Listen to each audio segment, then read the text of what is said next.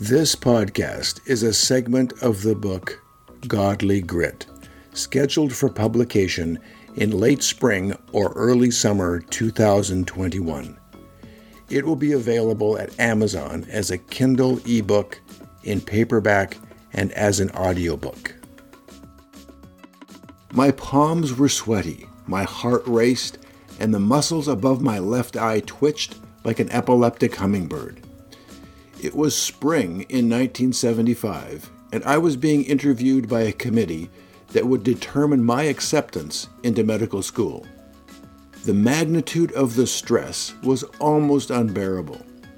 My future was in the hands of that small group of interviewers. The stress that day was the stress of perceived imminent danger. Although it was nerve-wracking, I was prepared for that stress. The stress I was not prepared for was the stress that followed that interview. It took 8 weeks for the result letters to go to the applicants. There were 650 applicants for only 50 positions. I was not confident that I would be accepted, and I anguished as I waited. What I was experiencing at this point was the stress of uncertainty. My mind raced with different options. What will I do if I'm not accepted? What will I do if I am accepted? What else should I do with my life? My brain felt like a little ping pong ball bouncing from side to side as the time dragged on. In the book of Philippians, chapter 4, verse 6 in the New Testament, we are encouraged by the following words: "Do not be pulled in different directions or worried about a thing."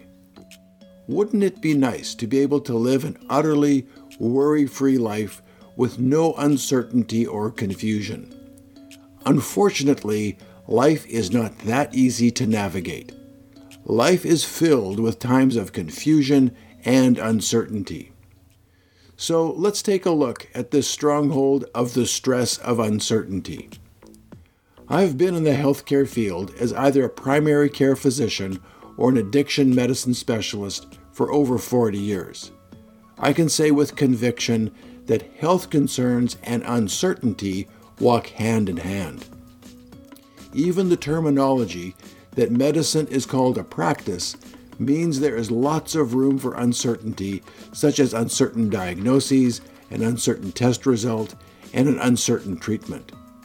As a patient, you experience real symptoms, but the cause is often uncertain. To go from the symptom to an accurate diagnosis is often a path that is both confusing and exhausting. You present to the doctor's office with a nagging cough, and you are sent for a chest x-ray. The x-ray reports that a possible abnormality has been detected, and the radiologist recommends that the x-ray be repeated in 3 months. You are now living with a form of uncertainty that produces terror. Another area filled with uncertainty is the area of finances and financial security. As living gets more expensive every year, how can you ever determine what you may need to retire? As you look at your newborn son or daughter, you have no idea what you will need to send them to college in 18 years, let alone what their first car might cost or how they will ever afford to buy their first house. No matter what you make as an income, it feels like it will never be enough. Another area of uncertainty involves our sense of safety. There have always been areas of our communities where we did not feel safe. We felt safe by avoiding those areas while enjoying a sense of safety at school, church, or while attending community events. What has happened to our understanding of security and safety? Uncertainty about our community's safety and security has recently become universal. There seems to be no place that feels safe, with reports of school shootings, violent protests, random acts of violence, home invasion robberies, rising distrust of authority figures, and new deadly infectious diseases. I live in a state where it is relatively easy to get a permit to carry a handgun. When I first moved to Oregon in 2006, I interviewed all the patients I saw in 2 weeks, roughly 200 people. 50% of those interviewed reported they either had a handgun on them or in their car. Many people feel safer in their homes only when they are armed. Where can we go to find safety, security, and peace? Safe places seem to be harder to find. The most significant uncertainty is in relationships, and nothing is more troubling than for a relationship to sour. We define ourselves by our relationships, and it is incredibly alarming to find out that those relationships were not what we thought. Our relationship depends on a lot more than just you, and you do not have control over the other person in the relationship. You never really, with 100% accuracy, know precisely where they stand. That uncertainty can be very stressful. The stress of uncertainty is present to some degree all the time. This type of stress can negatively impact our lives in several significant ways. Firstly, the stress of uncertainty causes a lot of confusion. This confusion can initially be very energetic. If you have a physical symptom, it can lead to hours of internet searching for answers, multiple medical consultations, and tests.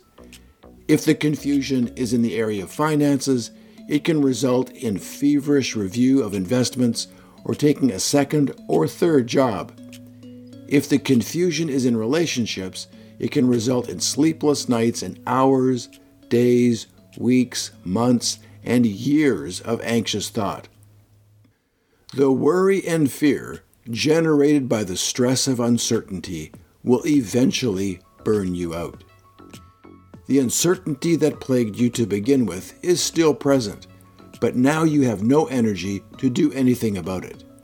You burn out and give up. So, if the original uncertainty was in the area of health, you give up and reach for another donut, or beer and donut. If the original uncertainty was in finance, then you give up and spend all you have today. You think, why bother with a retirement plan that may not be sufficient anyway?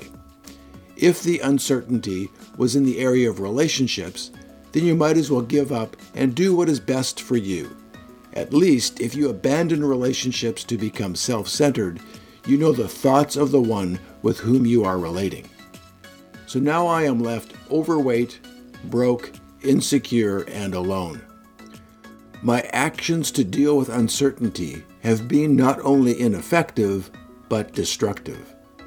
At this point, our resilience weakens, and there are no tools to deal with the next area of uncertainty that you may have to face today.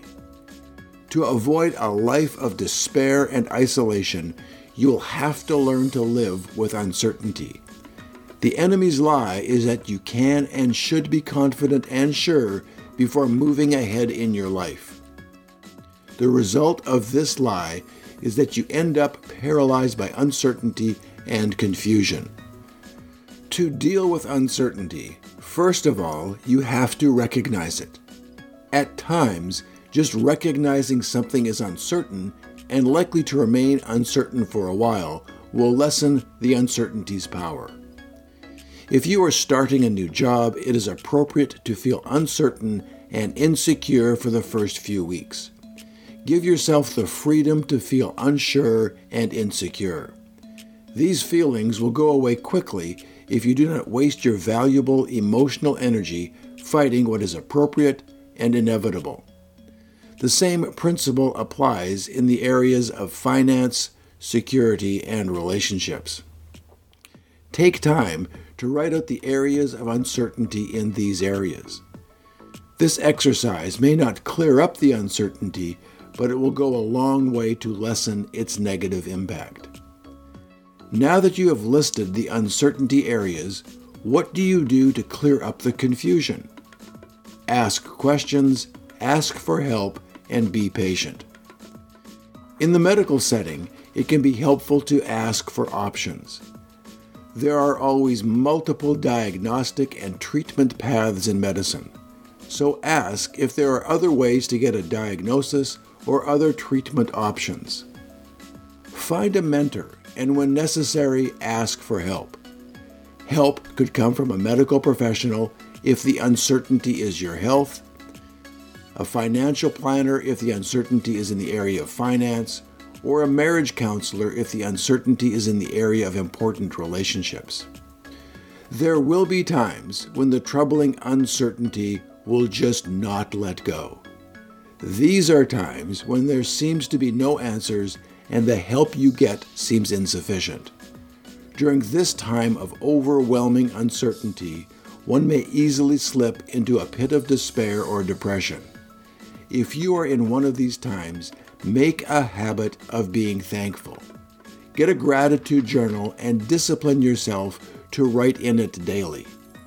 Chances are you will not want to write anything, so force yourself and write a daily list of the things and people you are thankful for. If your stress is in the area of uncertainty, question, clarify, and remain thankful. These times of uncertainty can be times for your trust in God to grow. Follow the example of the psalmist in Psalms 143, verse 8. Let the dawning day bring me revelation of your tender, unfailing love. Give me light for my path and teach me, for I trust in you. You will have periods of uncertainty and confusion, and do not believe the enemy's lie that you can always eliminate the uncertainty. Do not let uncertainty destroy your God-given peace. Do not allow uncertainty to paralyze you. Use your godly grit, trust God, and keep moving. Find your voice and use it.